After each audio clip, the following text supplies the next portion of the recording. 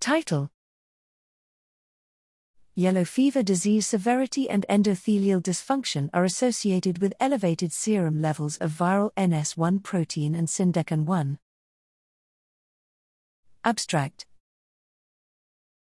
Yellow fever virus, YFV, infections can cause severe disease manifestations, including hepatic injury, endothelial damage, coagulopathy, hemorrhage, systemic organ failure, and shock, and are associated with high mortality in humans. While non-structural protein 1, NS1, of the related dengue virus is implicated in contributing to vascular leak, little is known about the role of YFV NS1 in severe IV and mechanisms of vascular dysfunction in YFV infections.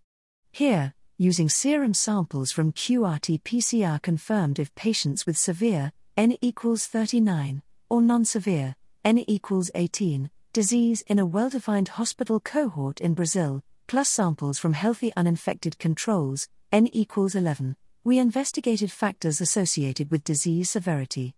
We developed a quantitative YFV NS1 capture ELISA and found significantly increased levels of NS1, as well as syndecan-1, a marker of vascular leak, in serum from severe IV as compared to non-severe IV or control groups.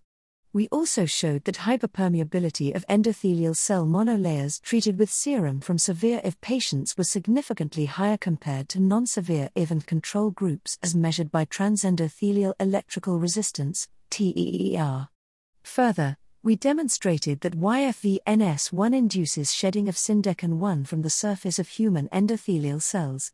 Notably, YFV NS1 serum levels significantly correlated with syndecan-1 serum levels and TEER values.